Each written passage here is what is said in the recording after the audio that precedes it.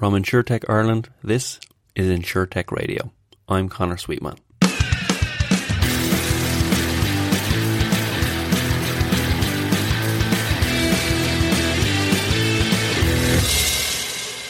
This week's guest is Greg Brown of Oxbow Partners, and we're talking about the future of Lloyd's.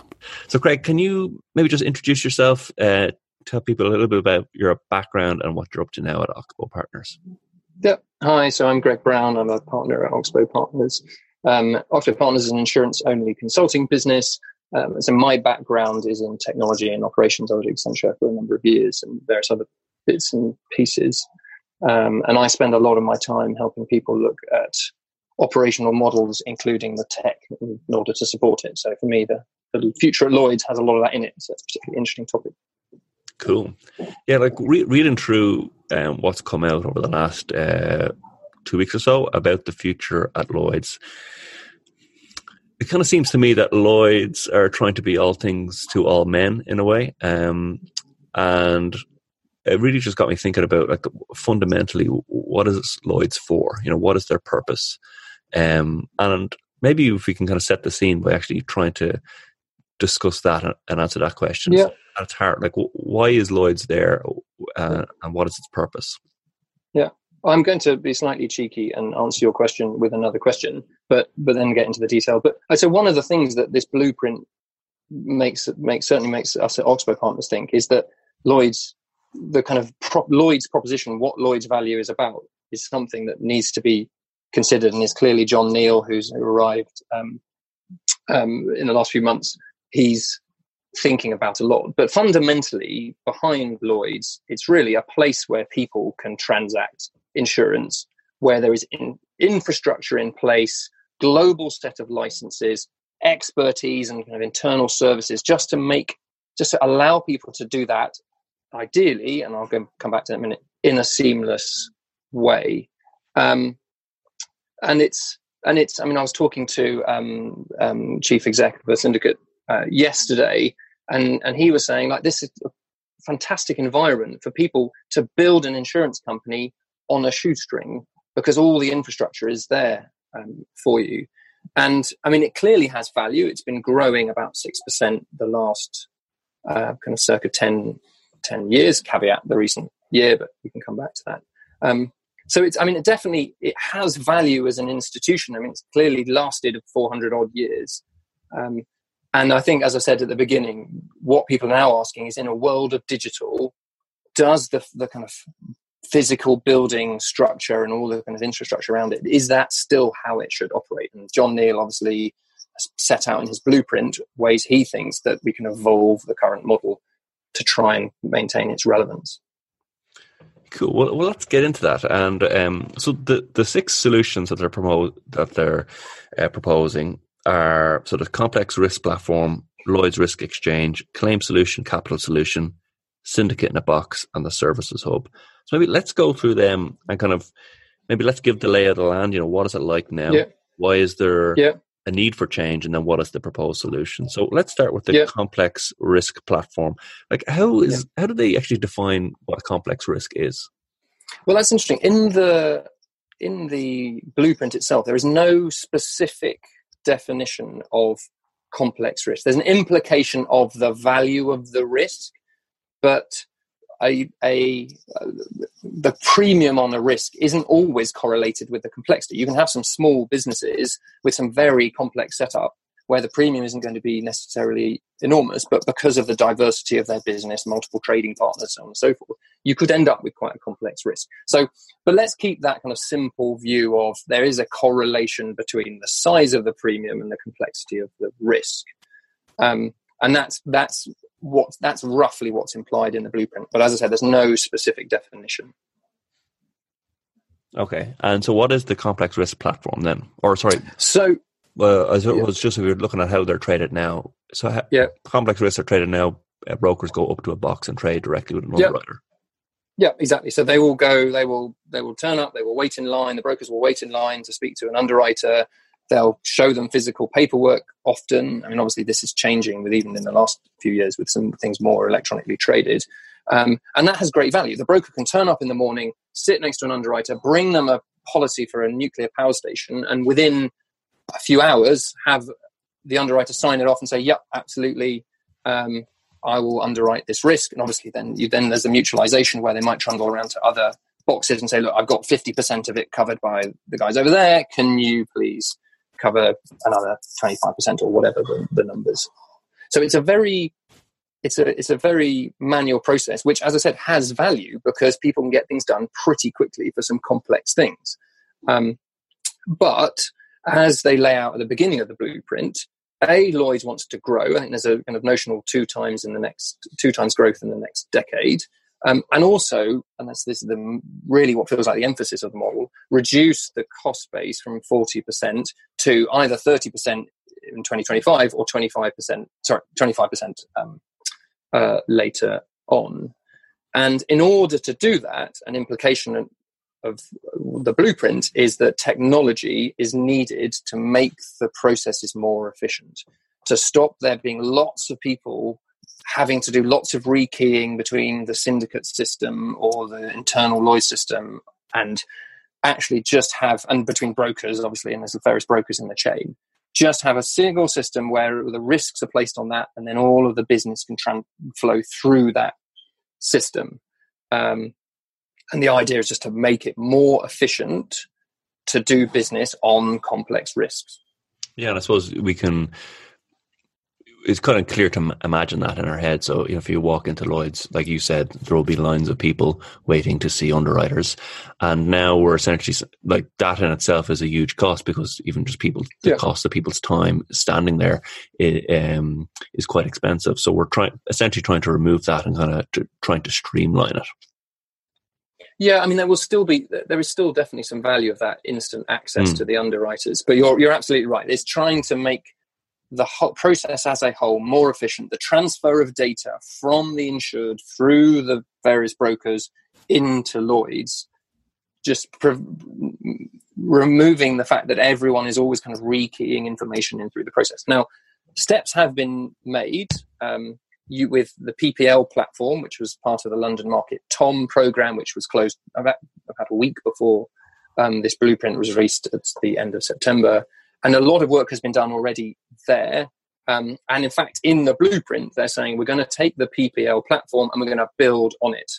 In fact, Lloyd's is going to take an equity stake in the PPL platform. So it's definitely making a stand saying we want to have more control, at least, over the technology that we use. And one other thing, and it's possibly a bit of a detail, but one other thing that they're talking about is that they want the system, they want the platform to move to being kind of made up of data items rather than just a repository for documents, because the current process is very much based on people handing documents over. And as I said, documents are a people readable thing. I mean, they're designed for people to read, and it's a very people heavy process, so it works well.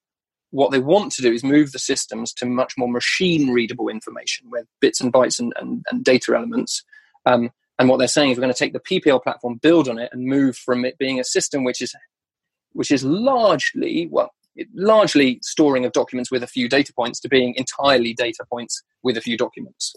And that's the plan over the next 3 years. So what is, before we move on to the Lloyd's Risk Exchange, so what is the phase 1 plan for the complex risk platform? So they want to do an early build of a document plus data solution, which, reading between the lines, and I am making assumptions here, so someone feel free to email me and tell me that I've made the wrong assumption.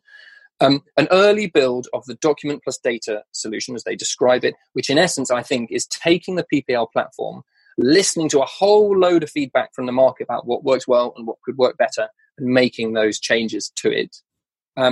They're also going to do prototypes of a data-first solution, which is that use kind of more machine-readable, not less human-readable, but more machine-readable system. And so that's the phase 1. No specifics on ordering of precise which bits they'll improve or which classes that they will implement first. My guess is they will pick a class to start with. It just makes sense to do it that way. Cool. Brilliant, thank you. So let's look at the Lloyd's Risk Exchange. So we were talking there with the complex risk platform about complex risks, and this is for the undefined, non-complex risks. Again, this is undefined, presumably. It's not. Well, it's not explicitly defined in the blueprint, and then that obviously leaves some room for interpretation. I'm guessing that again, it's largely going to be implied at kind of a either class of business or subclass of business and premium level is my guess. This is the other side of the coin to the complex risk platform described as the Lloyd's Risk Exchange, as I think you said. And the idea for this is just to say these type of low complexity risks, non-complex risks, as they described, should just be straight through. So the complex risk needs somebody to look at. If you're insuring, I'm picking my nuclear power station example again. If you're insuring a nuclear power station, chances are that there's an identical nuclear power station somewhere in the world is basically zero. Obviously, that's a pretty extreme case. But where the risks are much more complex, you really need, at the moment, the human intervention. Obviously, there's lots of talk about AI in the future, but that's a separate topic. So the risk exchange, it says actually that these things can be auto-rated. They don't need the human touch. Why we have so much of human intervention, either just from a processing point of view or from an underwriting point of view? Let's just put that straight through the system. And so this is direct to insured, or at least to the kind of end broker or cover holder, and it allows them to set up the products, put it into the system, and everything just goes straight through and auto-rated. And how do they do it now? Is it a line at a box still? Well, there are lots of different methods of doing it at the moment, and quite a lot. What happens is, in very simple terms, is it just gets delegated to the end of the chain. So actually, all you're really doing at the box is saying, for this portfolio of insureds, or even this area or this class of business, these are the limits in which we're going to work. Somebody signs up to that once a year, and then it's handed off. So there is very limited cases of kind of very low complexity risks arriving at the box, and somebody saying, "Can you insure this individual motor policy for me?"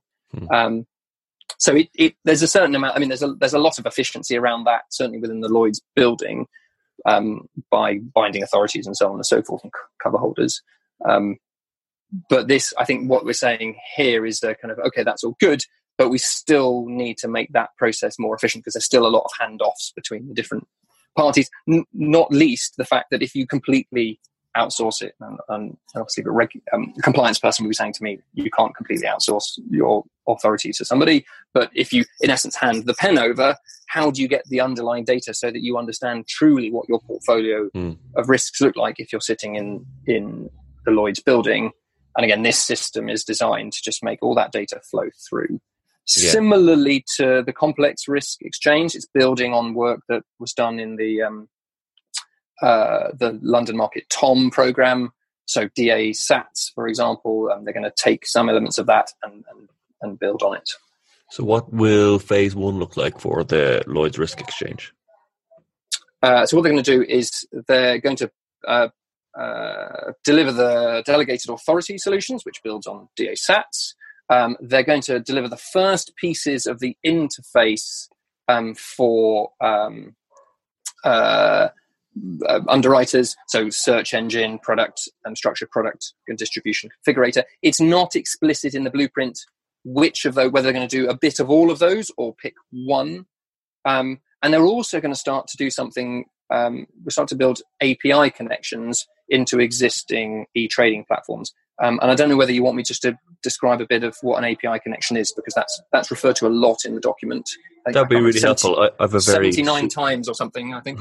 I have a very superficial understanding of what APIs are. Yeah, so that'd be very helpful. Yeah. So, I mean, in essence, an API allows one system to connect to another. So, for example, the broker system can connect into the underwriter system and say, here's a policy that I've found. Here is the risk information. Now, historically, we've had interfaces between systems for ever since the computer was invented. historically, the way that worked was that you would send information over in batch, either overnight or monthly process, and then it would be processed by the system. API is a little bit different. API, and sorry, I'll step back a bit. That integration was agreed between the two parties and often a kind of one-off. APIs is much more around standardization. And what you're doing as the underwriter, what you're doing is saying, here are the APIs that you can use to access my system. Anyone, in inverted commas, with the right security access can plug into this and interact with my system. So, for example, whereas with an old style integration, you'd send them over a load of data, with an API, you would say to them, can I get quote number X, or can I bind this policy, or can I find out about this particular claim? So you're doing things much more on a transactional basis in real time. It's a particularly hot topic at the moment, and I'm very much unsurprised that they're talking about it. All of our clients are talking to us about APIs, and some are much further along the process than others. So I'm unsurprised they put it in there. But there's, I mean, we won't necessarily talk about this now, but there's lots of implications of that in real terms and how that actually works, which the blueprint doesn't cover. But to be fair, the blueprint is probably not the place to cover the details of exactly how the APIs are going to work. And has all the tendering been done for presumably the people who will provide all of the technology? I know as far as I know, no. What I found interesting was that incumbent providers, as far as I could tell, were not mentioned. Actually, there's a caveat to that, but incumbent providers were not mentioned in the blueprint, other than the LM-TOM, the London Market TOM systems such as PPL and DA SATs. So it's interesting that they haven't explicitly said who's going to do what. They are talking about more ownership. So if I was someone like DXC, I might be thinking, well, what does this mean for me? Although I'm sure they're in deep conversations with the senior folks on this very topic. Yeah, you'd imagine, because I imagine that process would take a long time. So it would. Yes, yeah. And they've got, I mean, the first, they talk about delivering in 3 phases, which is in simple terms, 2020, 2021 and 2022 onwards. Actually, the first real phase, maybe they call it phase 0, is the transition phase between here's a blueprint, and by the way, now we really need to get into detailed planning and design. And that happens now until March of next year. And I can imagine a lot of conversations of that type happening during that period. Yeah, it'd be great to kind of fast forward a few years and kind of look at it in retrospect as a case study, because it's a massive. If they pull it off, it would be a massive win in terms of leadership, technology, everything. Yeah, and there's no doubt. I mean, I know we're stepping slightly away from the 6 solutions. There's no doubt that things need to change. And John can clearly see that. And to be fair, Inga Beale with the London Market TOM could see that. Things need to change, and the challenge is making that change happen. Well, let's move on then to the next solution, which is the claims solution. So what is the current state of play there? How are claims settled through Lloyds at the moment? It's a bit of a mixture. So typically, you get the less complex claims, and again, the definition of that depends on who you are, but less complex claims get handed down kind of as far as close to the customer as possible. It just makes it more efficient. And then often the information about the claims and the amounts paid are handed back to the insurer, to the carrier, to say, look, here are the claims we've paid. And those are managed by the insurer on a portfolio basis. So you don't go claim by claim, you look at the whole portfolio. I mean, that's pretty standard stuff. Then complex claims, and some people would say anything above £250,000 pound payment would be a complex claim. That would come then into the insurer, to the carrier, for them to process internally because it's deemed to be complex. Those would all be managed on the internal systems of the different people in the value chain, the cover holders, so on and so forth, through to carrier, and then into Lloyds. Lloyds use a platform called the Electronic Claims Files, ECF, and that's used at the moment for storing that, centrally recording that information. So Lloyds, I'm right in saying that they don't actually settle claims. That's handled by each respective. Correct. Syndicates. Yes. Okay, so what is the need for change then for on the claims process? It's very similar to the quote and bind piece. It's basically making the process more efficient. So one platform that everyone can operate through, and also making the data more easily available. Again, if you're a cover holder and you're sending a claims bordereau, as it's called, over to the carrier to say, here are the claims I paid and here's how they're evolving, because if you send it every month, you might get a claim. Someone might make a claim that probably won't, not all of them will get settled in that month. Some can take years. So you just show how the claims are evolving. Actually integrating that data into the carrier's systems to allow them to monitor the portfolio. And in some cases, in some lines of business, they just don't. They just manage it through a spreadsheet. And obviously that is changing very rapidly. The claims solution is implying there's going to be more responsibility from more execution by Lloyds. Yeah. So the single platform, everyone can sit on the platform. The claim gets put in at one end near to the insured or by the insured. And then that data is passed all the way through. And so there's a single record of the truth.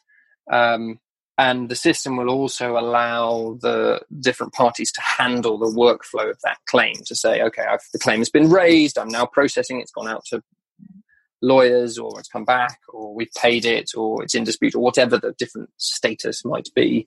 They're also talking about using AI to triage the non-complex claims, and I think they put an example of sub 5k claims, so they have been a bit more specific there. So anything less than £5,000, triage it, and then just pay it straight through. Now, obviously, any claims person listening in will say to me, just because it's under 5k doesn't mean it's not complex. So that's part of what the AI will need to do. We'll need to say, hang on a minute, this has got a liability angle to it. That could be a very small payment because we just need to pay some lawyers just to look at some stuff and say we're all fine.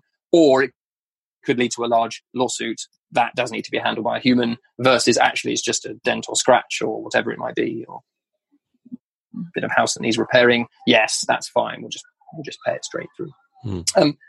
So that's, given the platform would be provided by Lloyds, that's Lloyds getting a bit more involved in the process itself. And then there is this is where kind of Lloyds gets even more involved.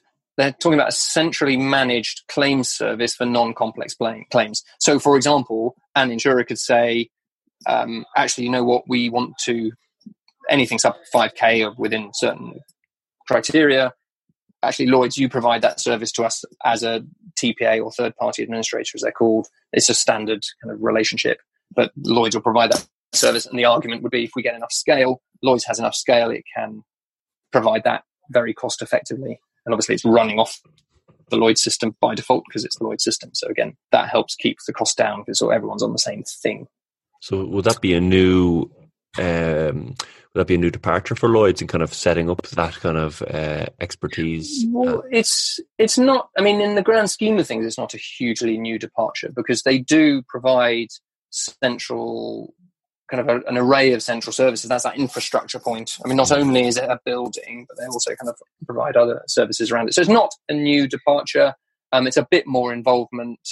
And obviously the TPAs that are in the market already will be thinking, well, how does that affect us? And obviously they have economies of scale, a lot of them, because they operate multinationally.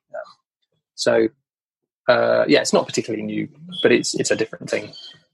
Cool. Well, let's move on to a capital solution. So, like traditionally at Lloyds, capital providers were individuals known as names, and now in the last number of decades, there's been a lot of corporate capital coming in.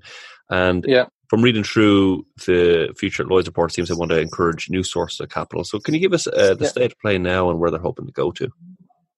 Well, I think you've described the state of play beautifully. I don't think I have really anything to add to that. That's very. I mean, without getting into lots of detail, I thought that was very clear.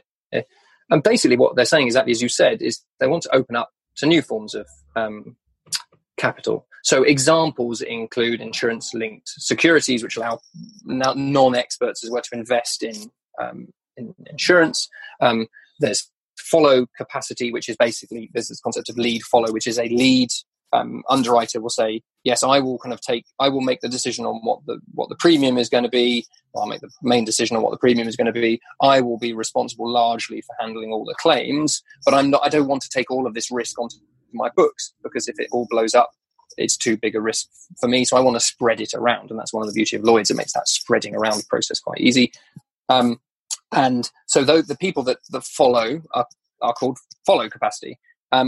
And what Lloyd's is talking about here is the ability for people to participate in the market as follow only capacity, which is to say you will sit behind somebody who kind of knows what they're doing and provide capital to support risk where they want to diversify a bit. So there's the insurance-linked securities, which is going to securitizing the investment.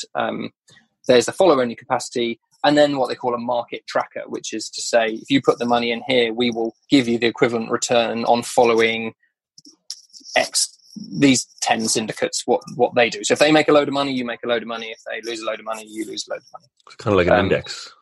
Exactly like an index, yeah. It's not precise how it will happen, whether they will take that money and directly put it as follow into, like, manage that for you and put it into follow behind what those other syndicates are doing, or I don't know, some other method I haven't thought about. Yeah.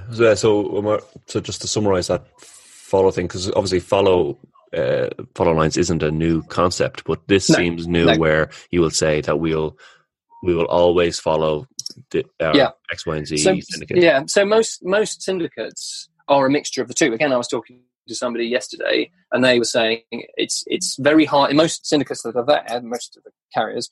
It's very hard to disaggregate. There isn't a team doing lead and there isn't a team doing follow.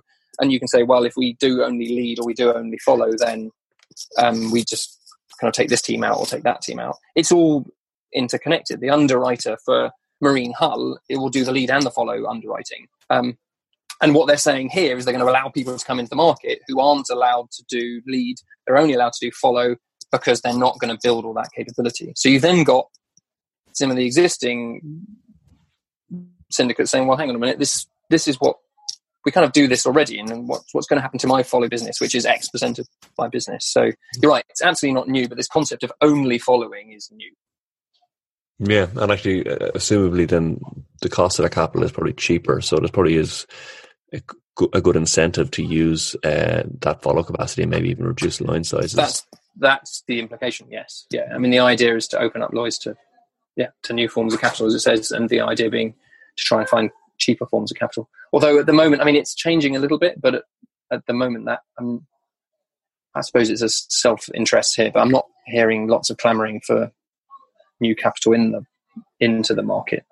I think this one is more around making Lloyd's more open to new ways of doing things and try to be a bit more efficient, rather than genuinely saying, you know what, we have a massive shortage of capacity in the market, because I don't hear anyone saying that.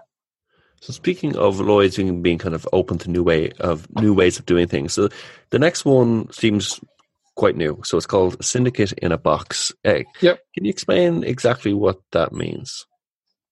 So the idea is that they want to make it easier for people doing genuinely new things to access Lloyd's. Now, as I said at the beginning, one of the value proposition elements, as it were, of Lloyd's is that people can set things up on a shoestring. So it's not as if Lloyd's is impossible to enter. Obviously, over the years, they've had to become a bit more restrictive about what people can do just to keep control of things. Obviously, the last few years, there have been some pretty bad weather events that have meant that the Lloyd's central funders have to pay out. So there's been put a bit more control about it. But fundamentally, Syndicate in a Box is allow, as they describe it, new and innovative syndicates to more easily join the market. So if you want to be a syndicate in a box, you must bring new or innovative business or distribution to Lloyd's. You mustn't be too scary in terms of what you're underwriting. So they describe it as peak perils, so kind of limited exposure to peak perils like US or Caribbean wind. Cat perils, basically. Exactly, yeah. So like the less scary you are, as it were, the better. So, I mean, they talk about short tail risks rather than long tail risks. Okay. And they've described it as a 3-year program that within the first year you must be writing less than 100 million of GWP. So you must be kind of experimenting with new things rather than just kind of doing big scale existing stuff. You must be on track through those 3 years to hit less than 35% expense ratio, and you must be on track to be less than 100% combined ratio by year 3. And what they're saying is, in return for all of that, we will reduce the capital requirement, the amount of money you need to hold in order to write business on day one. We will defer your payment into the central fund. So anyone participating in the market has to pay into the central fund to contribute towards when big things happen. And as I said, last year, money came out. And that's the kind of backstop. Sorry to use a Brexit analogy, but that's the kind of backstop fund. I can't believe we got this far without using the B word. Yeah. I'm sorry about that. I'm sorry. I could have gone straight over it and not mentioned it. Anyway, and then faster and lower cost approval process. So, I mean, it's currently £200,000 approval process, and it can take 5 to 12 months. They're saying it's going to be 100,000, and it'll take 3 months or less. And so the idea is just to make people access it more quickly. Munich Re is sponsoring the first syndicate in the box that will start underwriting on January 2020, and I assume the plan is to just get more of those on board in the next over the next 3 years. Yeah, that'd be very interesting to see. Particularly, I wonder how the syndicates in a box will break out of the box as such and kind of integrate then into the normal market for the 3 years. Yeah. Well, so they haven't said that much about it, but they've said you can actually continue in that process for 3 years if you so wish. So you can, but you have to kind of resubmit at the end of the 3 years.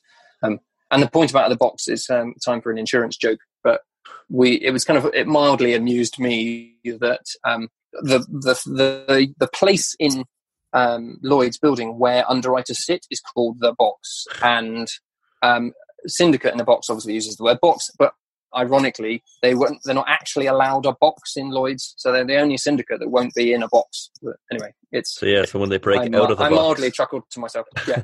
When they break out of the box, then they receive their box. Yes, yeah. It's a joke. It's the joke that just keeps giving for about 10 seconds until you realise it's an insurance joke and you move on. Exactly. Yeah. Until you tell your wife or your friend or something like that. Yeah. No, my wife did not find that amusing or even understand it. So the first 5 solutions, they're very, very specific around what they're trying to achieve. The last one is called Services Hub, and it seems to be, everything else that didn't fit neatly into the 5 kind of goes here. Can you give an overview of what that is? Yeah. So as I said, one of the value propositions of Lloyd's is providing infrastructure to allow people to kind of focus on the value add part, focus on the underwriting part, and not the commodity bits of their business like compliance and all this type of stuff. And what in essence is saying here is that Lloyd's wants to just grow the pot of services that they're going to offer to the participants in the market and put more robustness around the process of providing those services. So in essence, it's a central procurement function that offers up accredited services. I assume also pre-negotiated. So Lloyd's can go to a provider and say, look, I have got 30x billion of GWP going through the whole of Lloyd's. What deal are you going to give me on providing your service to the market? To be fair, that's not expressed in a blueprint, but if I were them, I would do that. And what they're going to do is they're going to take all the existing market services and then bundle them through this process and then start getting newer third-party services. And a lot of those seem to be around data and tech. Risk forecasting data and know your customer, technology, compliance checks, all that type of stuff. And so you're right, it's kind of dumping grounds is a bit unfair, but it's where all of the third party services are going to sit and just making that more robust. Yes, really. And in the phase the bottom of the pyramid as such, everything else will sit on this. Yeah, absolutely. And in phase 1, year 1, they're going to deliver They're going to pull together a list, in essence, a database of the existing service, and then start to build. There is a technology platform. It wouldn't be a solution in the blueprint if there wasn't a tech platform. They're also going to build a tech platform so people can self-serve these services, and suppliers themselves can onboard onto the system. A bit less clarity on precisely what services and what order, but again, that's the type of stuff that you'd expect in the next few months until March. That's where they'll say, okay, here are the first few that we're going to kick off with. Cool, that's great. So, like, what are some of the assumptions or the implied assumptions that have been made when you read through this report? Yeah, well, so I mean, as you know, obviously we put some thoughts down on this, and if I kind of rattle through those, I think, I mean, one, certainly from my background as a technologist, one of the thing I found particularly interesting was that there's a lot implied and explicit, in fact, in the blueprint around ownership or control, at least, of the technology. I gave you the example of Lloyd's putting an equity stake into the PPL platform. And it's just an interesting view on it. I mean, if you look at the other part of Lloyd's, it's all about creating a marketplace for other people to transact. It's a marketplace. Whereas with the technology, they seem to be, no, we want to own more of that ourselves. And I think that it could be a challenge, particularly if you look at things like the complex risk platform. There are other people out there doing things like this. Swiss Re, Swift Re, Aon's just launched a digital placement platform, particularly for reinsurance. There's Tremor as well. There's people doing this type of stuff. And you just kind of think, should Lloyd's really be saying we're going to build it ourselves, or actually just setting up the right environment to say, whoever's got the best tech out there, we'll set the standards, we'll tell you how you should play, off you go, whoever wins, going to create a marketplace around it. If Lloyd's is going to want more control, and as I said, there's implications in the blueprint. It's not a lot of explicit statements, so I may be reading too much into it. You kind of think they need to reinvent themselves as a technology business. Yeah. I mean, like London Stock Exchange, for example. Fundamentally, the stock exchange is now kind of technology provider, and I think that's quite a big step. I'm not sure that's probably what John Neal is thinking. Although, I mean, I can't say for sure. But yeah, it was one where I thought strategically that's quite a big call if I'm reading it right, and it will be a challenge, particularly because you've got so many participants in the market and you're going to get them to agree to stuff. Yeah, so I suppose the choice being, do we continue to do what we're great at and have been great at for hundreds of years, or do we completely go into something new? Because you think because they have to build a whole new infrastructure with people, systems, a whole lot if they really want to go down that route. Absolutely. I do think there is an option to say, for Lloyd's to set standards like data standards or interface standards, API standards, as it were, and say these are the standards you need to operate on. Who provides the tech? I don't really care, as long as you use these standards. Off you go. Yeah. And as I said, I'm maybe reading too much into the blueprint and misreading. I suppose. Sorry, go ahead. We might be going to the same place. I was just going to say that they seem to be implying as well that all this investment in tech will ultimately reduce costs by quite a significant amount, it seems. Yeah. So as I said, at the moment, it's circa 40%, reducing to 25%. I mean, they don't explicitly say when, but they're certainly the 30% target is fairly clear. But the long term is 25%. And now, in the blueprint, a lot of the implication, and again, that's why I say it is an assumption, the implication is that the technology will drive the cost reduction. And I think that's going to be a bit of a challenge, in that if you break down that circa 40% of expense base, 27% of it is the acquisition cost. It's the cost through the distribution, whereas 13% of it is the administration cost, is the true expense base. And what they're saying is that we're going to have to, obviously, reduce the both of those, because if you take the 39% and you take circa 13% off, you don't get down to 25%. You're going to have to do more, and even that would require you to take the entire current admin cost out, which is obviously not possible. You still have to manage something. So I think they might be hoping they're going to grow out of it. They talk about doubling of the GWP in the next 10 years. So that might be a way of doing it. But I think technology is a wonderful thing. In this market, getting it to really genuinely take cost out, especially through acquisition, is going to be a challenge for them. And especially when you're in essence going to say to some of the distribution players, I want to pay you less. So I'm going to help you take your cost out, but I'm going to also pay you less. Yeah, and I suppose that comes on to the next kind of implication or assumption or implied assumption, which is that the market will actually come along with them. And if they do, it's a great lesson in leadership, but it's not easy. Yeah.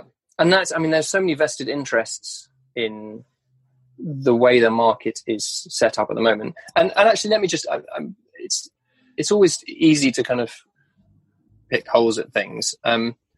It's worth just saying that, it is a market that provides a very valuable service with a lot of market participants who are very, very specialist in what they do. And of course, it's been around for a while and it's worked pretty well for a long time, very well for a long time. So it is a challenge saying, well, look, we have to fundamentally change. But the participants in the market do have a vested interest. If you're going to say to someone, look, I want to do something that means your income is going to drop, that if you're the owner of one of these businesses, like, well, that's not necessarily great for me, is it? And I think because it's a marketplace rather than a large corporation top-down structured, you have to take people on the journey with you. You can't always just say this is how the world is going to be. Having said that, in essence, Lloyd, there is a certain aspect that Lloyds can do that, because they can say, if you want to play on this platform, you have to abide by these rules. And I think there's always that fine balance, because what you don't want to do is make the platform so unappealing to be on. People just say, you know what, we use our own company paper instead, and forget it, and everyone starts leaving Lloyds. So I think the historic things have always had that struggle. The London Market Tom obviously made some good headway, but it struggled with getting people on board. And I think at this stage, what we've seen is people kind of nodding at concepts. Actually, now what they're being asked to do is do some real stuff, and some of it may not be in their immediate best interests. But I think John's definitely going to have to, certain areas where he's going to have to just put his foot down and say, this is how the market is going to work. And do you think Lloyds and the market can handle this this level of change? It's a huge amount. I haven't. If I had kind of people just hanging around with nothing to do in Oxbow Partners, I would certainly put someone on the task of doing a rough kind of size of the prize costing, or even just resource estimate for the total number of things they're planning to do in 2020. But it's a huge undertaking, and yes, of course, you can just throw a load of people at it, but all of the different market participants are going to have to absorb it, and they've got businesses to run at the same time. They don't just have people hanging around. It's been a tough few years in the market, and so there's not lots of money sloshing around for just kind of paying for these things. So I think that is going to be a big challenge.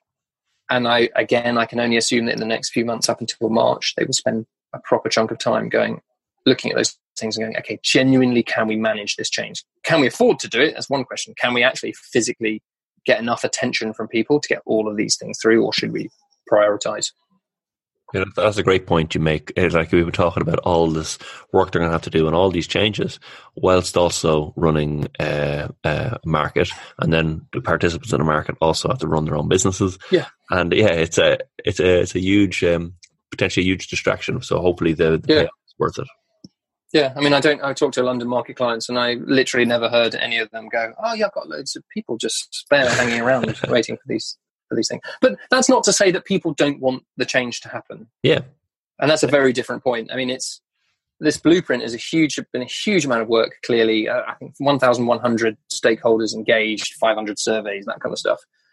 A huge amount of work to get to this stage at the moment, and lots of involvement with the market. And people know that things need to change. And it's just a case, purely this last point is just how able are they to take on that amount of change, rather than how willing are they, or how much do they see it as an important thing to do. And assuming you guys at Oxbow Partners can come in and help certain people, can you maybe just give us an overview of what kind of things you're helping people with maybe with the future at Lloyd's, and also with other aspects of their business? Yeah, so I mean, as a whole, as we're a consulting business, we help people in typically strategy-related questions, operations and technology. My personal specialism is in ops and tech, and as I said, the blueprint is a massive operational and technology-related problem.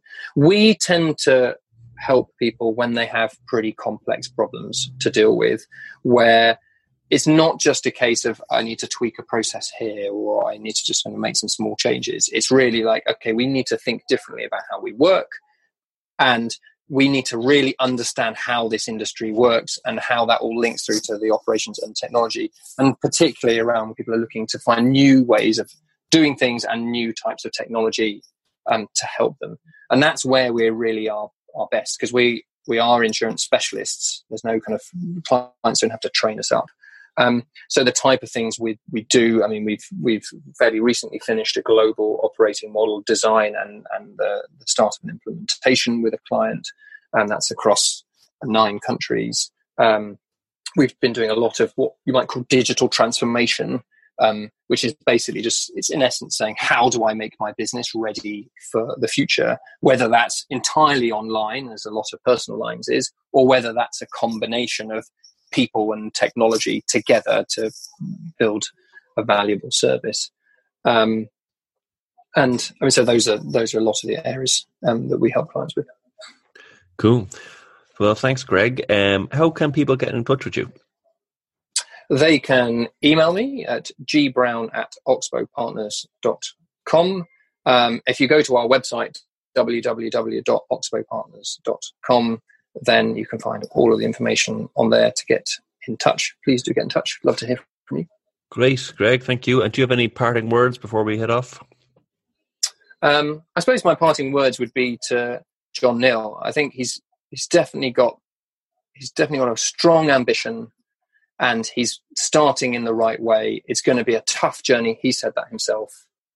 I think good luck. We'd love to be a part of making it happen. And I hope everyone gets behind him. Great. Thank you very much. Pleasure. Thank you.